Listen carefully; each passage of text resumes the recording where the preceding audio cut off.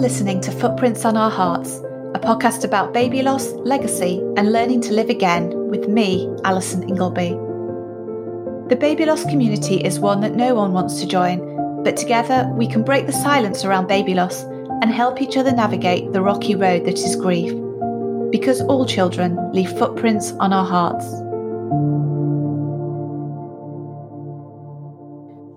Good morning and welcome to episode 13 of Footprints on Our Hearts.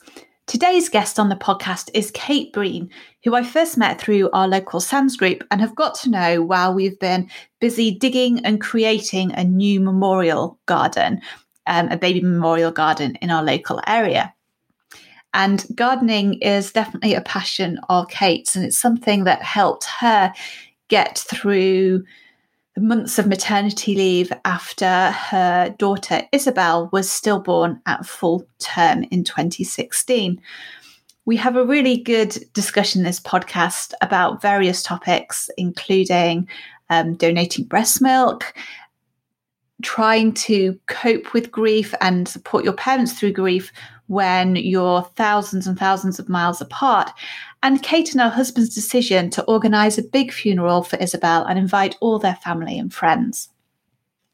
Just before we dive into the podcast, a couple of timely updates, ramblings that I'm going to go on at you about. I don't know what to call them.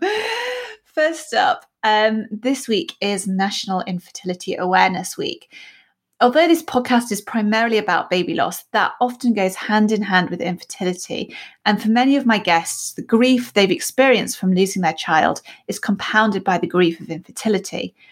It's also a particularly difficult time at the moment for anyone who is due to start fertility treatment, as they no doubt know that fertility clinics are all shut due to coronavirus. And that must be really heartbreaking, to particularly if you're feeling like you're getting older and you're running out of time to have a baby, or even not, if you've been waiting for your chance to get pregnant, to go through a round of IVF, just to be told that it's indefinitely postponed until, a later date, who knows when, it's really difficult. So a big shout out to all you infertility warriors listening this week. And also a reminder that episodes 3 and 7 of the podcast talk specifically about infertility. So if you're new to the podcast and haven't listened to some of the back episodes and you've been affected by infertility, you might like to go back and listen to those. And my guest on next week's show, we also have a really good discussion about infertility and the grief and challenges associated with that. I also wanted to mention something that's really helped me this week. If you're on Instagram, you may have come across Lucy of the Rainbow Running Club. And although the running club is obviously not running, at the moment due to coronavirus and the inability to meet up, Lucy's been running a midweek mindfulness session every Wednesday evening via Zoom. It's open to everyone to join, and sometimes it's led by a yoga practitioner, sometimes it's guided meditation.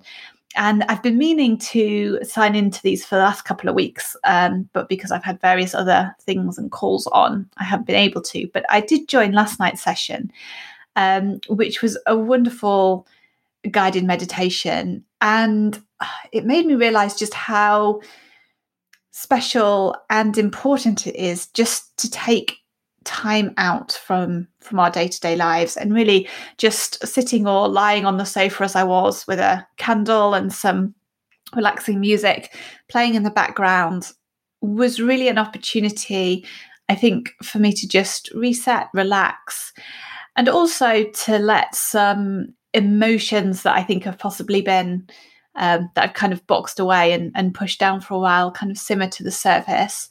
And it's really hard, particularly at the moment, when we're shut inside our homes so much. We're surrounded by our family. If you live with a family, if you live alone, that has its own challenges to it. But if you do have a family and if you have children, then it can feel quite overwhelming and like you never get any space or peace yourself. So taking this hour on a Wednesday evening in the middle of the week to just chill out, relax and reset, I think is so valuable. So if you want to join that, I think it's still free to join at the moment. And I will put a link to Lucy's Instagram profile in the show notes so you can check that out. And finally, you're probably aware that it's a really difficult time for a lot of charities right now. A lot of charities are struggling, particularly because events, including paid events and fundraising events such as the London Marathon, which often account for a significant amount of charities' income, have been cancelled. Spring and summer is when a lot of these kind of big outdoor challenges take place. And charities, can get thousands and thousands of pounds from people who are raising money for them. So there's lots of charities who are struggling, who the future looks a bit uncertain for.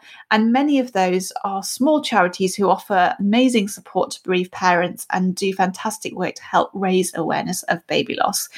So if you're looking for something positive to do, please do consider supporting them in whatever way you feel is appropriate. I hope you are all surviving lockdown, perhaps getting into a bit of a routine with it. I feel like we're kind of over those initial weeks of what's going on, what's happening, and chaos, really. And although there isn't an end in sight yet, I feel like I've kind of settled into a bit more, I guess, of accepting the situation we're in and trying to make the best of it. And I hope you are too. There are definitely ups and downs on the road. So if you're having a down day today, you are not alone. There are other people who are feeling similarly down out there. Okay, just a reminder that you can get in touch with me or find out more about the podcast on Instagram at Footprints on Our Hearts, Twitter at Skies Footprints, or on the website footprintsonourhearts.com. And if you enjoy the podcast and would be able to leave a review or a rating on your podcast app, I would hugely appreciate it. Thank you so much. I hope you enjoy today's podcast episode.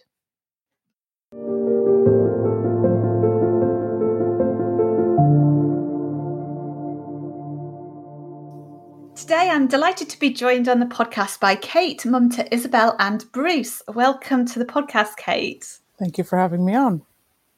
You're welcome. As listeners can probably tell from your accent, you haven't always lived in the UK. Could you tell us where you're originally from and how long you've been over here? I'm originally from Texas in the States, and I have lived about 20 years abroad, part of the time in France, and just over 15 years in Yorkshire. And are the rest of your family all over in the States, or are any of them over in England as well? My parents and my 3 siblings are all still in Texas, in Houston, or environs of. So, yeah, I'm the only one, the black sheep in England. Well, we're glad to have you here. So we're going to talk a bit about Isabel today. When did you and your husband first decide that you wanted to have children? We actually had Isabel before we got married. So I was in quite a long relationship previous to that, and we had been unable to get pregnant. And so when we were separated and I was kind of dating again, that was a pretty key component of my search for my true soulmate. So, Jason is also the eldest of 4, so he's from a big family. And so we did have that chat pretty early on. So I didn't know how long it would take us to get pregnant. So we kind of thought, well, let's try and get pregnant. And if it takes a while, then we'll get married. And if we get pregnant straight away, then great. And so that's what happened. We got pregnant about 3 or 4 months after we started trying, which was, a lovely surprise at the time. Yeah. I think Jason was quite surprised. But yeah. Yeah, we were very lucky and were able to get pregnant quickly. And I could still see my husband's face when I went down and told him. He was like, but I didn't think it was going to happen this soon. It's like, no, going back now. Yeah, very similar situation. So how did your pregnancy go? It was very straightforward. I did have, I had a couple of health niggles. Had like a bad chest infection that required antibiotics, and I had some things going on with work which weren't great, which were a bit stressful. But it went fairly smoothly. All the growth scans and everything were fine. There was nothing to worry about. About a week before my due date, so she was born at the end of July in 2016. So it was a very hot week, and I had a midwife appointment, and I remember going to the midwife appointment and saying, just yesterday she didn't move quite so much, but it was so warm, I didn't move as much either. And my midwife in Isabel's pregnancy was a local midwife, but I had saw her for every appointment more or less, and had a good relationship with her. And she said, well, why don't you, you're coming to the end, you should book yourself into the maternity assessment center at Airedale, and go and just get it checked out just to be on the safe side. So I went along on a very hot day and sat in a very hot room and had the kind of belt put on and did the heartbeat scan for, I don't know, it was quite a long period of time. I think it was about 40 minutes in the end. And that came all back as normal. So felt reassured, went off home, and about a week later, 6 days after that, just one morning, so it was a Tuesday morning, and Jason had just finished, he's a teacher, so he had just finished his term, end of term, and so he was off as well. And I just didn't feel, she normally hiccuped in the morning, and I didn't feel her hiccuping, and so I went in the garden for about half an hour and just sat in a chair, tried to be really quiet. Sometimes you have to pay attention to the movements, and didn't feel anything. And so went in to Jason and said, I think we should go into the maternity. I haven't felt any movements this morning. It's probably nothing, but let's just go and have it checked out. And this was the day before my due date. So off we went to Airedale. Jason thought I was just being a crazy pregnant lady. And then we were in the maternity assessment center, and they did the whole rigmarole, which is very common of, this machine doesn't seem to be working. And when the first heartbeat machine didn't work, I had a suspicion. And in the room was a midwife and a trainee midwife, and she went as white as a sheet. And I knew straight away then that there was a problem. But Jason didn't. And I just I was laid there on the bed and on the, examining table, just thinking, don't freak out. Just keep deep breaths until you get, some sort of concrete answer. Don't flip out. And so then another consultant came in with another machine, and then she said, we can't find a heartbeat. And yeah, that was hard news to hear. Everyone was very, I think probably compared to some of the other podcasts I've listened to, I don't feel like there's any mistake that anyone made. And I don't think that the care that we had from the hospital could have been any better than it was. Like we had really fantastic care from really through the whole pregnancy. And then up until this point. So they kind of left the room and let us cry in each other's arms. And we went to another part of the hospital to have another scan done on a proper machine, and that confirmed everything, kind of formally, because it was kind of one of these kind of mobile scans.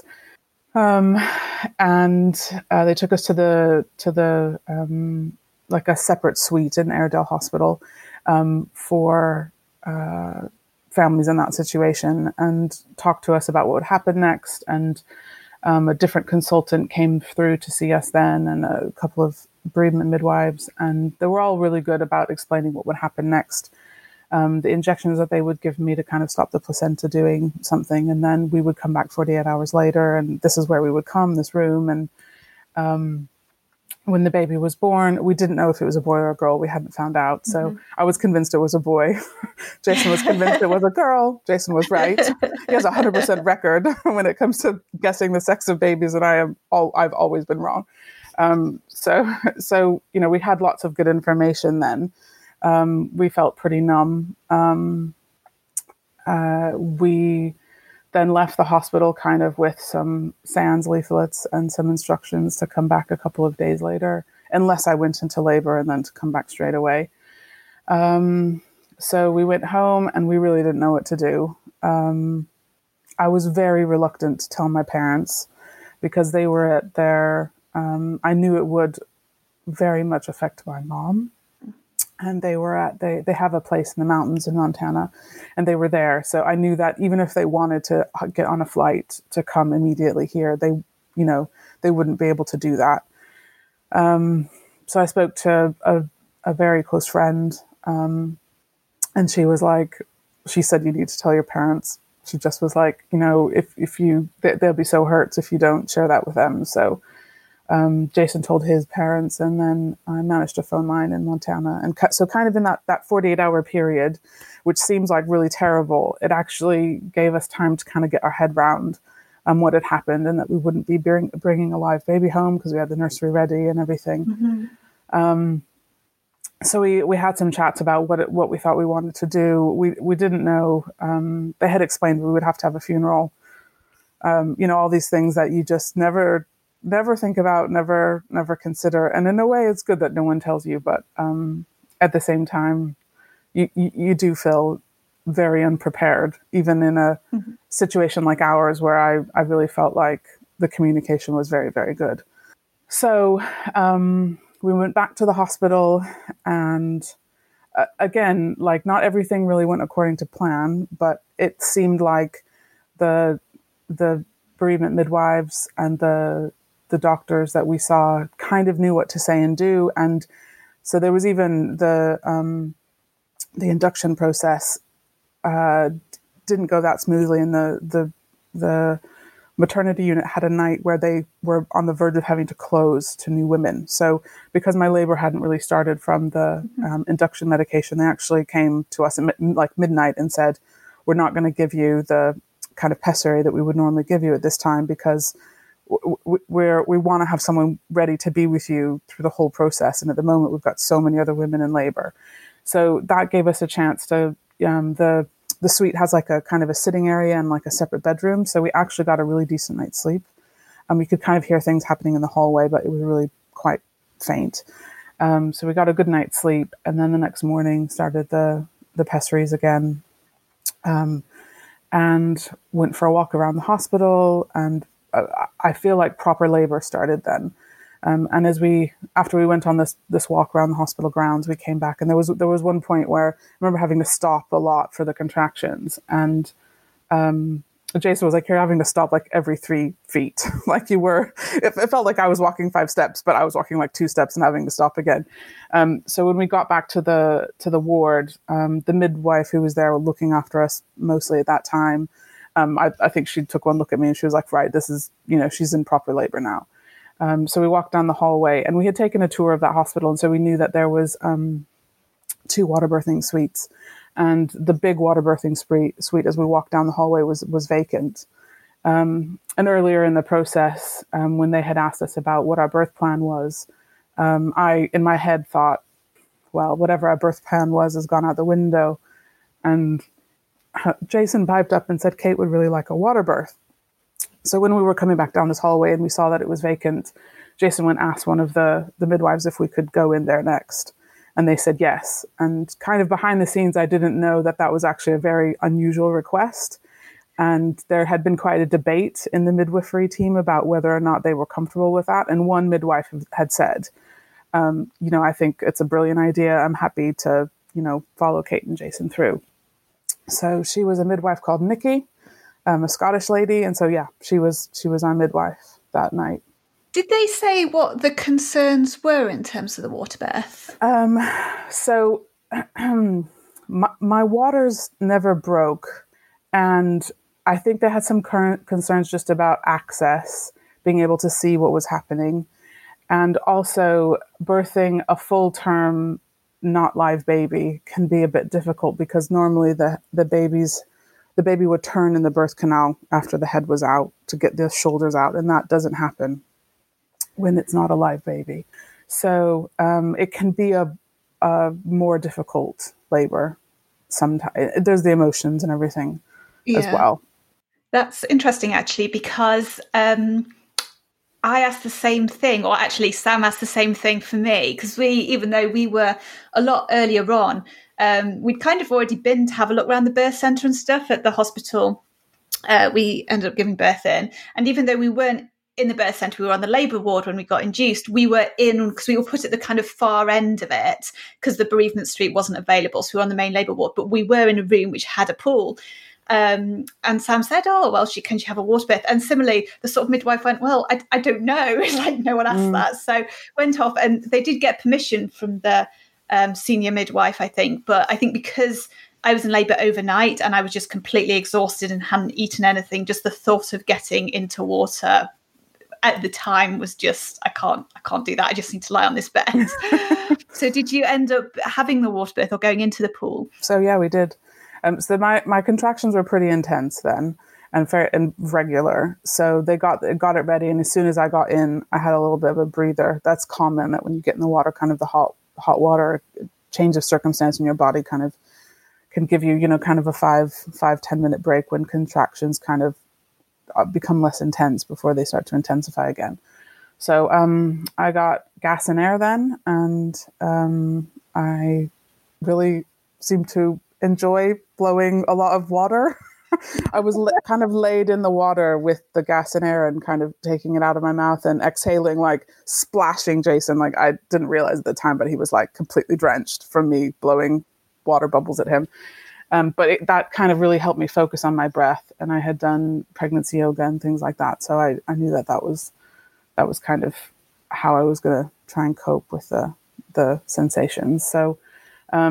So we were in the pool for about 3 hours, and Isabel was born. Again, I wasn't sure. I thought it was a boy. I thought it was I'll come on to that. So her head did get stuck a little bit, and I had to kind of change position in the water. But yeah, she came out, and the midwife kind of grabbed her behind me and then passed her through my legs. And then I picked her up and was like, look, it's a boy. And then the umbilical cord moved out of the way, and I was like, oh, it's a girl. So even up until that moment, I was convinced it was a boy. So yeah, our birth experience, we have lots and lots of nice memories from that birth experience, which I think is a little bit unusual from other women that I've spoken to. So yes, it was, I suppose that's when the kind of reality set in. She was beautiful. They had prepared us for what she might look like. So she did have kind of some skin on her arms that was kind of deteriorating already. Yeah. But yeah, it was a good positive experience, all things considered. I think that's lovely that you know, in something that's so tragic, you can still have those positive memories of her and meeting her. Did you spend long in the hospital with her after she was born? We stayed overnight.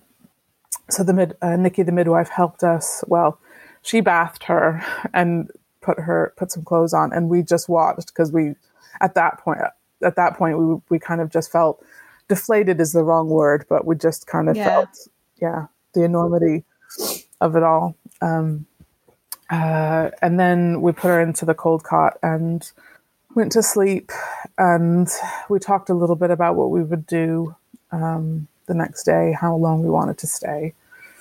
And we were pretty sure that we didn't have, Jason's family's from Northern Ireland, so he also didn't have his parents or siblings close by. So we knew that saying goodbye was going to be hard, but at the same time, we kind of felt like we were prolonging it if we stayed in hospital too long. And we both felt that we didn't want to bring her home. They made it clear to us there was a cold cot, and we could have taken her home with us if we wanted to.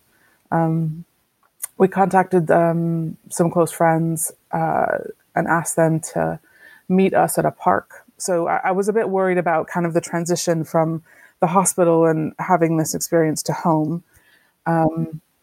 So they actually agreed to meet us at a park local to us with our dog that they had been looking after. And we all just sat in the park for a bit, and then we went home, and it was a nice kind of reset moment. Yeah, a little bit of a break, because it did feel strange coming out of the hospital that, your world has been turned upside down. but everything else is just continuing as normal. It's just like a normal Monday morning for everybody else. But for you, it's the first day of a different life, totally new reality, essentially. So, yeah, that was Isabel's birth. Thank you for sharing that with us. And I can't imagine how hard it must have been for your parents and also for Jason's parents, both of them and your family sort of being so far away. And I'm sure all they wanted to do at that moment was just to be there, to be able to give you a hug and sort of support you in any way they could. And it must have been really hard for them to have to come to terms with that news. And then did they come over to see you after you'd returned home? Yes. So I actually sent my parents. At the time there was a SANS leaflet for grandparents. So I actually sent them that by email. There was one in our kind of set of SANS booklets. At the time they gave you like a big plastic folder with lots of different bits of material, printed material inside. And so I found online that there was a PDF version of that. And so I sent that to my parents. And my mom said that was really useful. That was really helpful because she didn't know what to say and or how to react really. And that kind of gave them a guide of, what to say and do, I guess. I don't know if Jason did the same with his parents. I suspect not. But we had decided to have a full postmortem because we thought it was important to try and understand,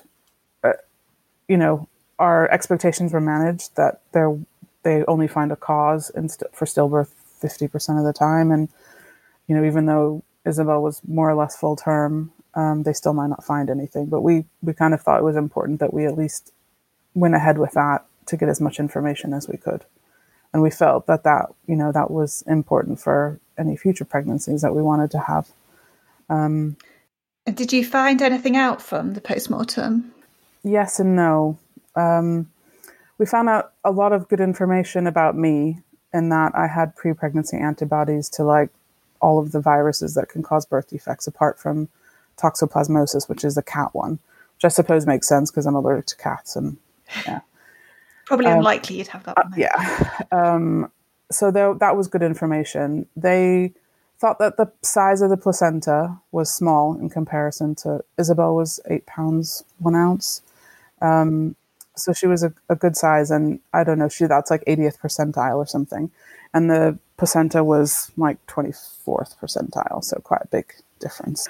And then when they looked at the tissue of the placenta, they could see infarctions, which are like microscopic scar tissue. But our consultant was kind of quick to say, we don't look at placentas under the microscope from normal births all the time, so we don't actually know what those mean. We don't actually know what starts spontaneous labor, so maybe those do. So, but I suppose the infarctions plus the size of placenta compared to Isabel was, they felt that there was some placenta not functioning properly. That must be Bruce waking up from his nap. Daddy's on hand. He's going to come get him. He's promised me. Good. The other thing about Isabel's, or the kind of birth that was kind of worth noting, is I decided to donate breast milk, which I think was also quite unusual. But I had been to quite a few La Leche League meetings, which is a breastfeeding support network that's pretty active in West Yorkshire, and I had kind of had a little bit of a connection with the lady who runs those meetings, so I contacted her, and she gave me some advice on where I could donate my milk. There's only one hospital locally, Calderdale, which accepts milk donations, because hospitals need to have a separate lab to test those samples, so that if they go to a baby in the NICU unit or something like that they've been tested, that they're not getting anything passed on. So yes, I donated breast milk for 12 weeks after Isabel was born, which I think in many ways the hormones, the oxytocin that you get from doing that, and the effect that has on your body, I think was quite beneficial. And I think it helped me feel connected to being a mom, really, kind of over that most difficult part of the my most difficult part of grieving, possibly. And I, was sensible about how much time I spent with my pump, and I didn't let it turn into an obsession, I guess. And I did seek out another woman in the La Leche League network who had a stillborn baby who also donated breast milk. And I had a call with her and kind of talked about some nuts and bolts things. And, how do you go, when you decide to stop, how do you go about doing that? And she had some useful advice about not letting that coincide with any other big milestones, like getting the results of the postmortem, something like that. So that was useful. And I wish that was something that hospitals talked about more, because I think it felt like such a waste. Like there was so many things about your baby dying in that way that just feel such a waste. So I was pleased to be able to help another family. Yeah, and I think I honestly, I didn't even know that was a thing you could do. And I think it was only maybe a month or two. I think I was reading an article in one of the papers or something about a lady whose baby had died, and she had donated her breast milk pumped, and I was like, that's an amazing thing. And it's one of those things. I mean, and I guess maybe they don't mention it because they feel like it might make you feel worse, or maybe it's just the practicalities of it. Something silly like only 20% of women breastfeed after 6 weeks in the UK. So it's quite low uptake of breastfeeding here. So it's fairly counter-culture even. There's a lot more breastfeeding in the States than... Possibly. Although I do feel like they push breastfeeding quite a lot in the UK, just in terms of my experience. But I think certainly, as you say, it's a way of... continuing to be a mother when you didn't get to bring your baby home with you. And I find it really interesting that it's not talked about more, actually, and I haven't really seen that much information about it. Even kind of being in the baby loss community on Instagram and reading other people's experiences, it seems to be one of those things that I guess you only find out about if you're perhaps in a particular network, as you were, or you know someone who's done it, or certain people, and it's something you have to be proactive about. And so practically, I guess you express your milk and then keep it in the fridge, and does it get collected, or do you have to deliver it to the hospital? I had, you deliver it to the hospital normally. You can freeze it, but they would like it fresher than that. But breast milk, it has its own living things in it. So it's not like formula milk. It doesn't kind of have other baddies growing in it really very quickly. So I think the rules were they wanted it to get it to the hospital within 3 days of it being pumped, and at refrigerated temperature, I think breast milk is good for 6 days or 7 days. So yeah, there's some logistics there to consider, but I don't know. We made it work. And that milk does it go primarily to babies on the NICU then?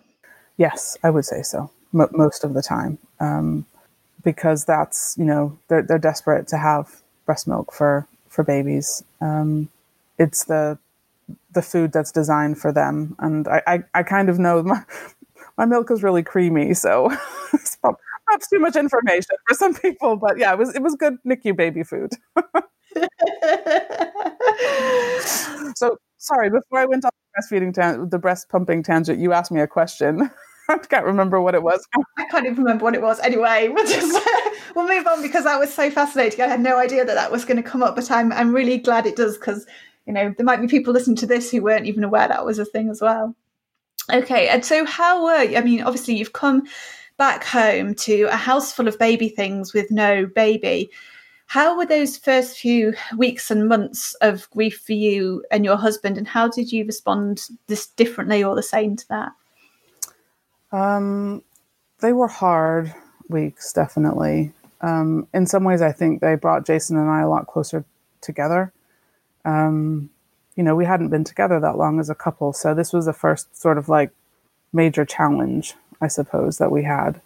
And we reacted in different ways, but I felt kind of the ways that we reacted differently meant that when I was having a low point, he was up, and when he was low, then I was kind of able to meet him halfway. We had big differences of opinion on the funeral. Jason just assumed that no one would want to come. And so that's when our parents came over, actually, was for the funeral. And the postmortem took some time. So she was born at the end of July, and we had the funeral, I think it was the first weekend in September. And that was also kind of good timing because it was before Jason went back to school. And he really wanted to go back to school. You know, he didn't want to have more time out from the beginning of the school year. So both our parents came over for the funeral, and we spent quite a bit of time planning that. And so I won that argument. We invited everyone because I just said, you know, if we invite them and they don't want to come, that's their choice. But if they come, and then with the next time we see that group of people, we don't have to explain about, oh, our baby died, because they were at the funeral. Mm-hmm. And yeah, a lot of people, I mean, apart from my parents coming from the States, one of Jason's siblings came over from Northern Ireland with his parents. But we had people from all over the country that traveled for us. And actually, Chris, my midwife during that pregnancy, she actually came to the funeral in her uniform, just stayed for the service and said goodbye and left. And that really touched me, actually. And then after the funeral, we got together at a pub, and that's near to the crematorium. We had her cremated. We got a kind of a Moses basket style coffin. They're now the little coffins. It just looked like, yeah, I wanted a basket. So we had a basket, and it turned out that our funeral director was female, and she had actually had a stillbirth. She was amazing. Yeah. The other thing that I struggled with a little bit is what we were going to put Isabel in clothes-wise, because we hadn't really bought any clothes. We had been given a lot. And because I was expecting a boy, like, we didn't have a christening dress or anything. So because I'm an artist and just kind of handy with handy things, sewing machine, ceramics, painting, kind of turn my hand to anything. I contacted a good friend of mine from Shipley, who is a seamstress, she teaches classes in sewing, and I had taken some of her classes, and we had kind of become friends. And I asked her if she would help me sew a dress for Isabel to wear. So she made one, and I made one, the same dress. And so she came over to my house a couple of times, and we did that together, which was really nice. And Isabel wore the one that I made, which was fairly imperfect, and I kept the beautiful professional one that Jill made, and I still have that. And that's I'm glad. That was a nice bit of, definitely I do things with my hands or crafts to kind of cope with my emotions, and that was a positive thing to do. And yeah, it was nice. That's really lovely. What colour was her dress? Really pale pink. Really, yeah.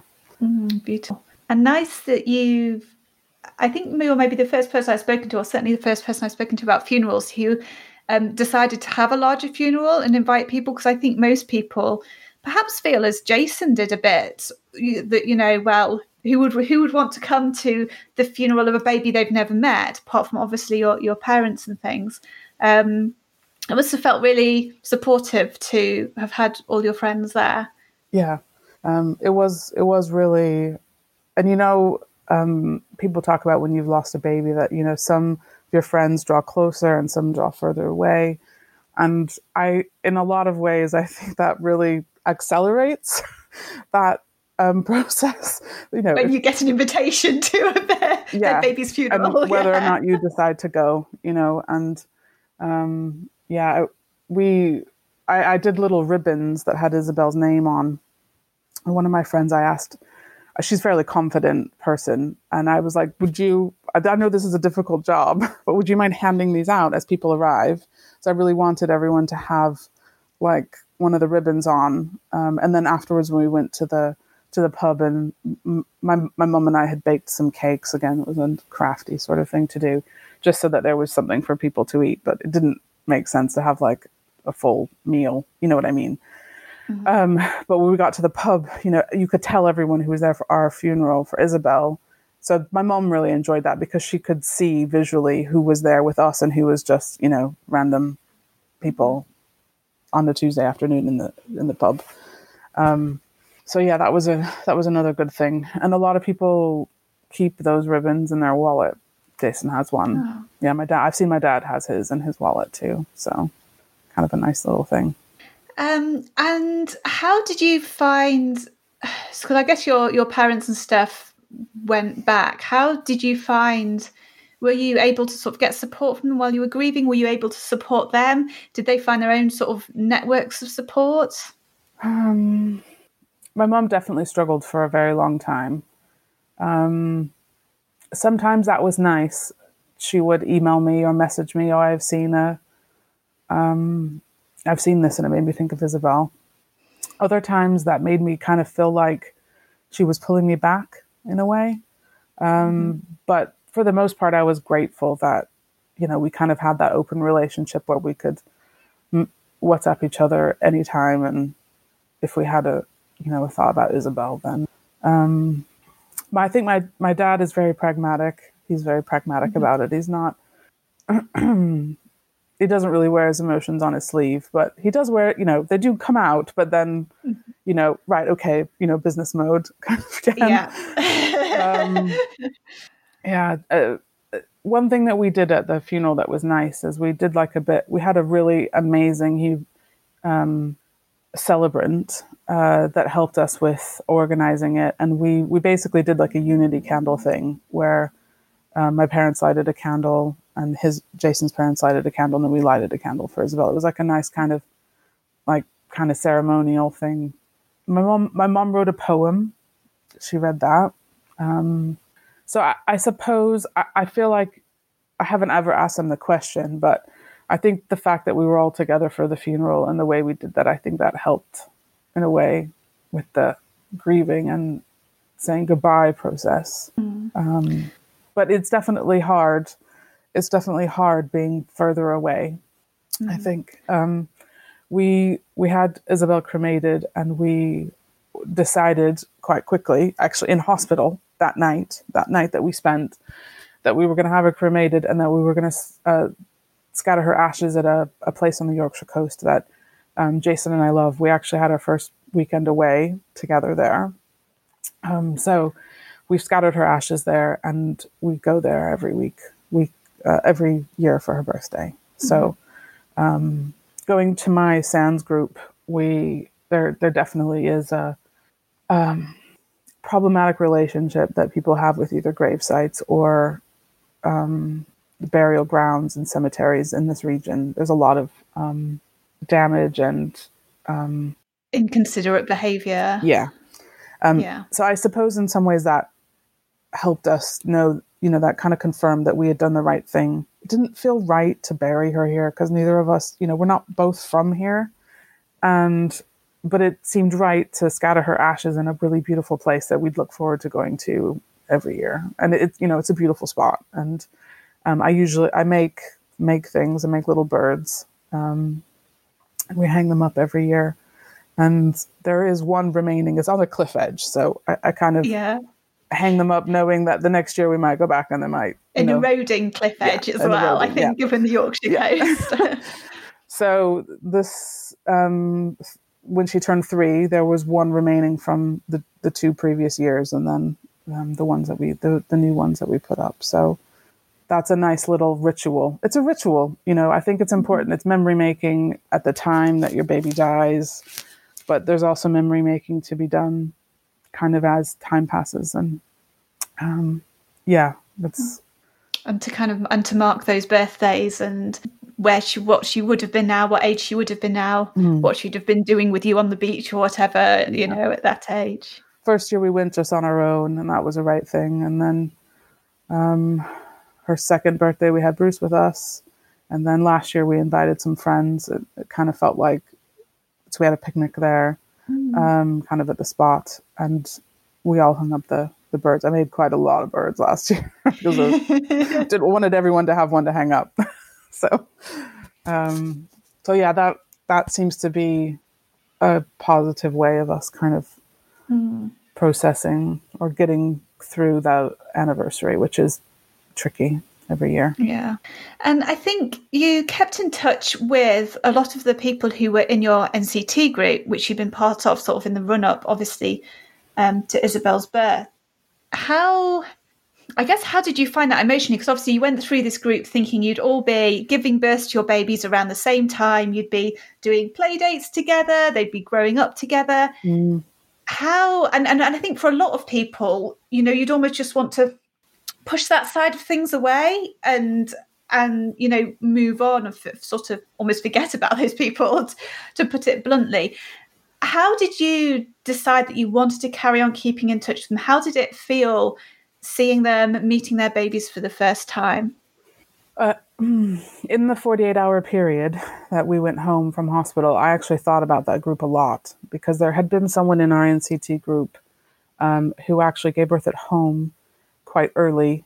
Well, she was the first one of us to give birth, and it ended up being a bit of a surprise home birth. And I just remember how that affected all of us. It was like, crap, this is real. Like, Janessa's had her baby at home. The paramedics arriving after the fact, was kind of, so I thought about them a lot, and I actually contacted our NCT teacher and said, would she contact them with the news, because we all knew each other's due dates and who was close to whom. And I just sort of thought I don't know. I didn't know what the right thing was, but I didn't want to just drop off the face of, drop out of the group and then have anyone worrying about me, I guess, or worrying about us. So she did that. She contacted them and let them know what had happened. And then a couple of them actually made a point of staying in touch with me or checking in. And one of them has had her second baby. We were pregnant at roughly the same time. So I've mostly found that there have been a couple occasions where I've felt a bit uncomfortable.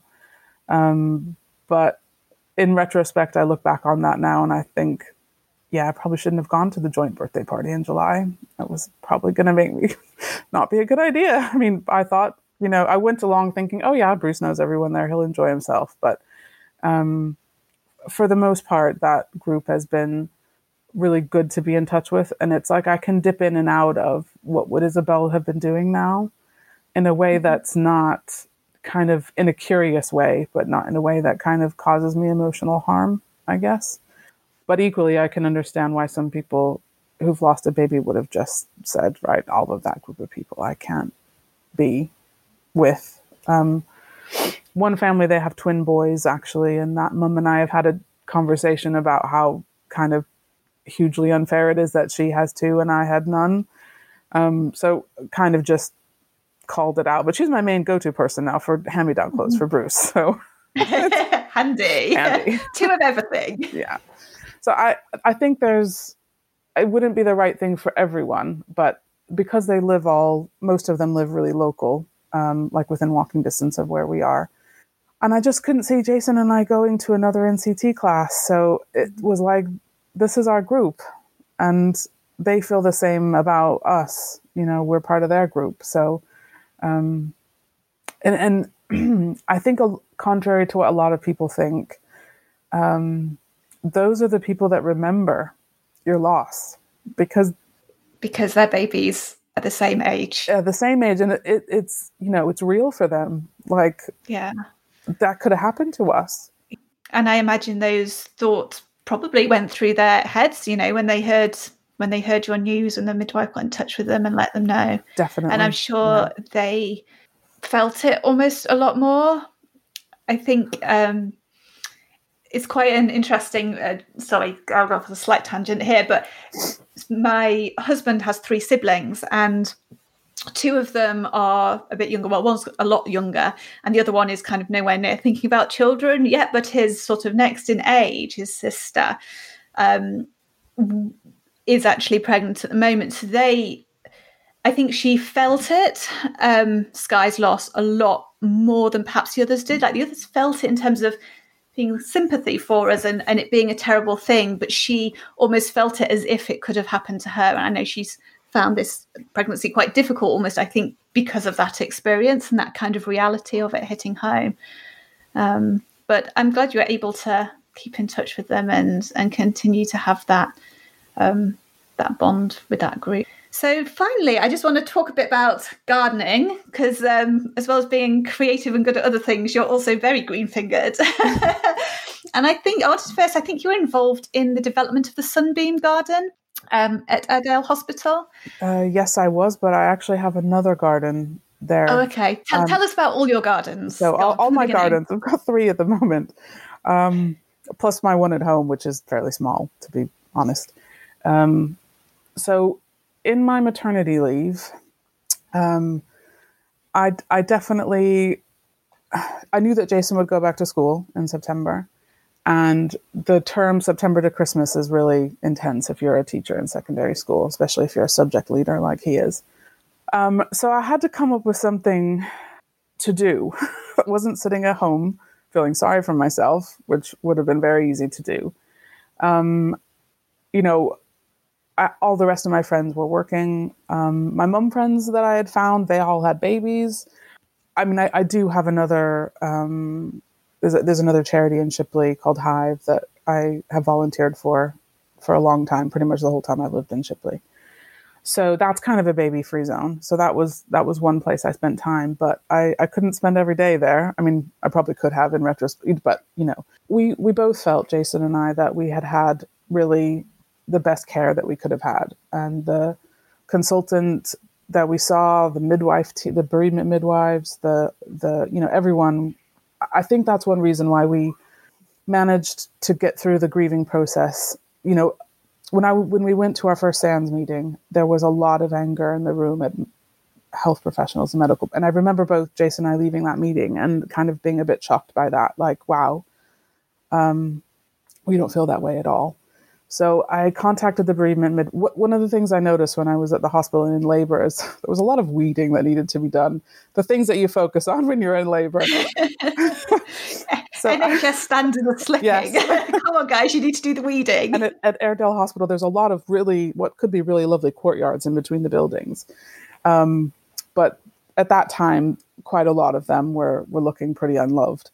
So I asked the bereavement midwife if she knew of anyone in the groundskeeping team and if I could come to the hospital and volunteer and could I do some gardening and some weeding and deadheading. I mean, it was just somewhere to go for a couple of hours. It was, and give my time to a group of people in a way that seemed helpful and useful.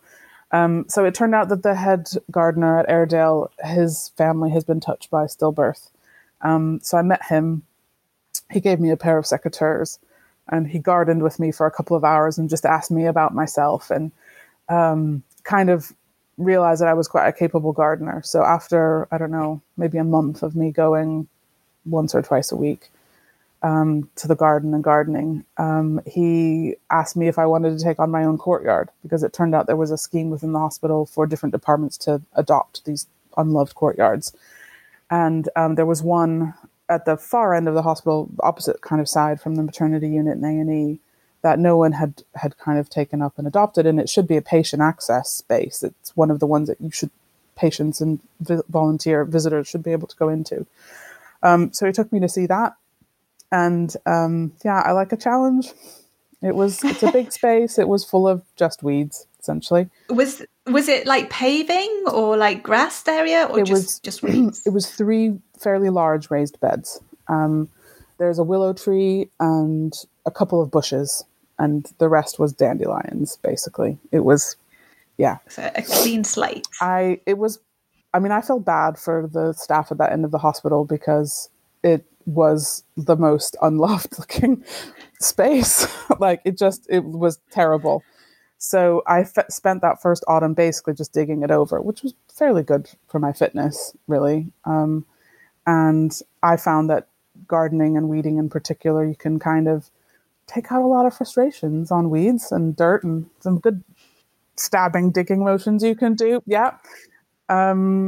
I would kind of come away from a period of gardening or digging and feel a bit lighter, or feel like something that had been bothering me, I had kind of been able to think about it like on the side, not quite so head on. And then I would know the answer, or it wouldn't be bothering me quite so much. Or, it was very useful. Mm-hmm. So Steve, the head gardener there, he sort of said, "Are there any plants that you want? I do have a budget for plants. I'll try and order you. Give me a list." So I sent him a list, which was a bit of a wish list, and he ordered me everything on it. So 1,000. How many pages was it? It was it was 1,000 bulbs, tulips. Wow. I mean, I love spring flowers, and because it was now kind of November time.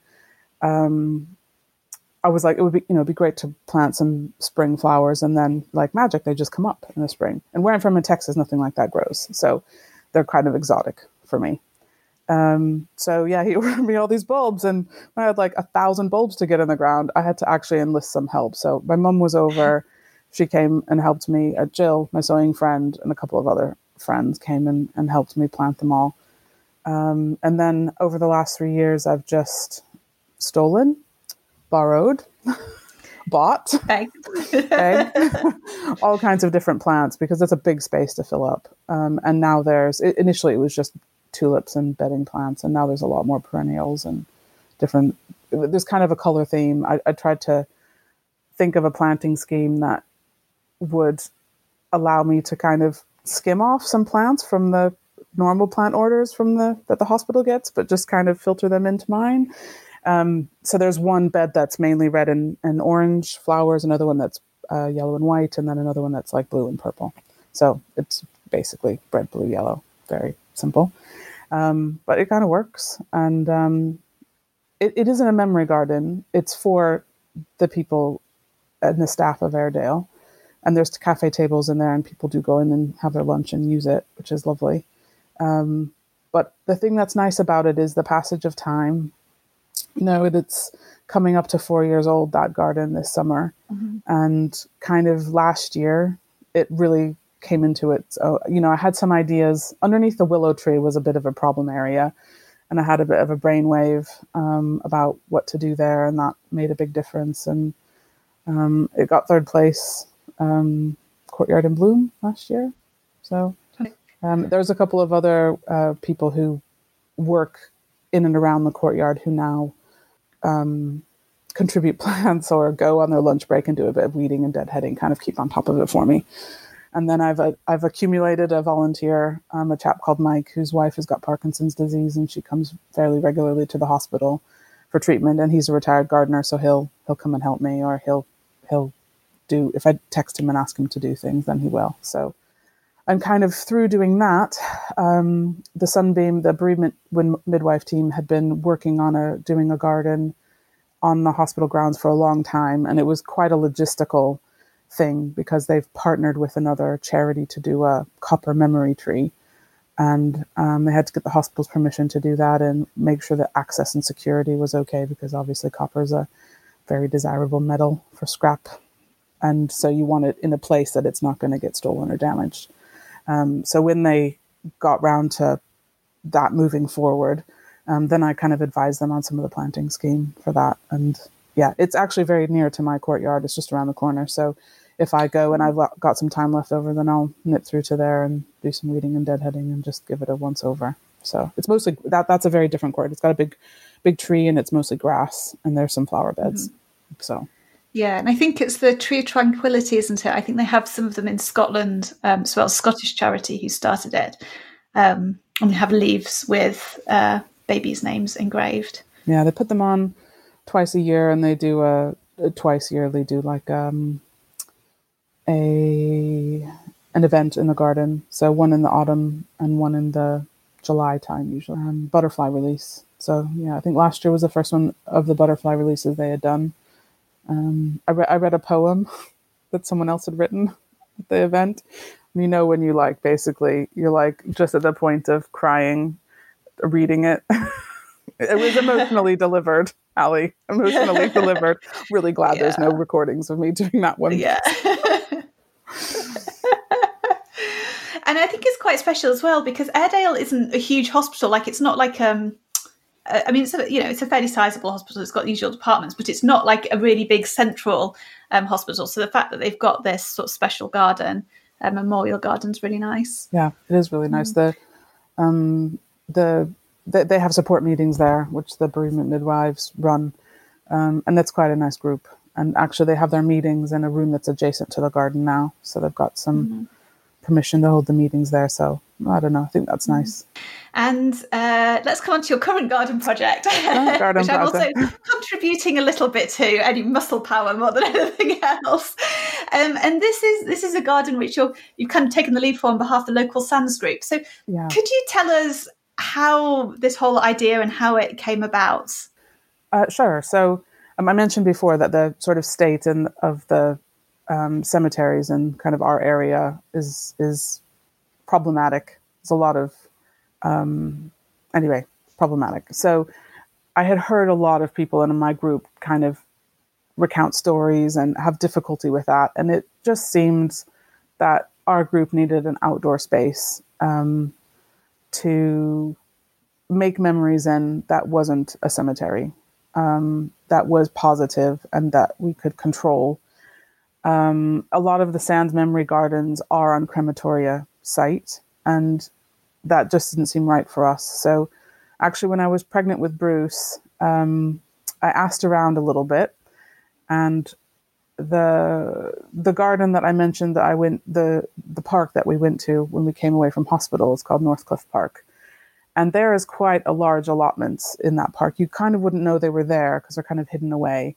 And I know someone who had an allotment there. So I asked her about it. And she said, we do have a big community garden space, which is basically overgrown because everyone who's in the allotment association has an allotment, has plenty of digging to do on their own plot. So she put me in touch with the main organizers of the committee. And it was just in the process of kind of becoming independent from the council. So I went along to see it when I think I was pregnant with Bruce, and it was a big space, and it was, okay, it's good to know it's there, but that's going to be a project in the future. And then as time went on, kind of this subject kept coming up again and again in our Bradford SANS group. So we decided, we went with the chair and a couple of other core members to go and see this plot of land, which was, head height weeds. It used to be an allotment, but I don't think it's been dug over for more than 20 years. And agreed that it had some nice qualities and that we'd like to kind of take it on. So that's what we're doing. It's still pretty much a mud patch, but we have some plans. It's a work in progress, I was going to say. I mean, it wasn't like it's a nice site in some ways, but it wasn't like we had a nice sort of flat 30 by 20 foot area to work with. It's been quite a job, I think, just getting to where we're at in terms of digging and clearing and I think we're kind of sort of doing things as we go, as we get bits of money in or where we can get materials from. It's a bit of a DIY job, but there's already some flowers in there, which I'm very pleased about. Yeah. I think when you're grieving, there's a lot to be said for talking therapies, but sometimes you have to do something.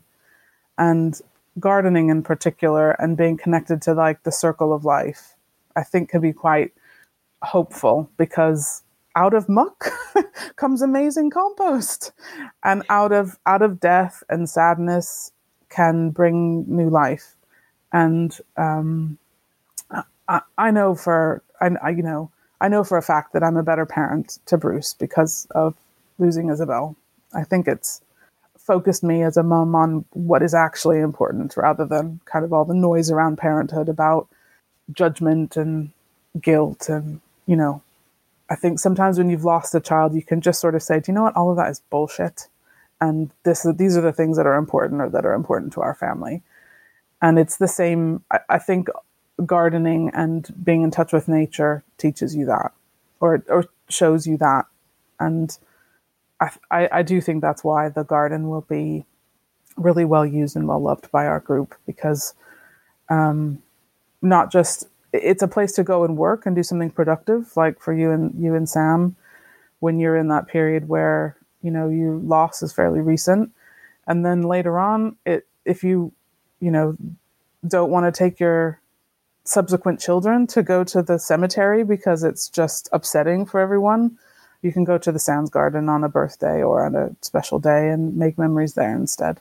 And so I think it will bring a lot to the group, but it's going to probably take another 2 years before it's finished. So that's fine. It's fine. It's a long-term project and bits and pieces will get done as they're done. I think you're completely right. It's having that kind of neutral, beautiful space that, the people and the people who are caring for that space have been through the same thing. It will all, it should always be well cared for, and be a nice place to go. We are out of time. I feel like we've covered so much good stuff. Thank you so much, Kate. Thank you for coming on the podcast, for sharing Isabel's story and your experiences and about gardening. So thank you very much. Thank you very much. It was a pleasure to be invited. Thank you for listening to this episode of Footprints on Our Hearts. Please help me break the silence around baby loss by sharing the podcast with your friends and leaving a review on iTunes. You can follow me on Instagram at Footprints on Our Hearts and Twitter at Sky's Footprints. For detailed show notes and to support the podcast and help me raise money for Tommy's, please visit our website, footprintsonourhearts.com.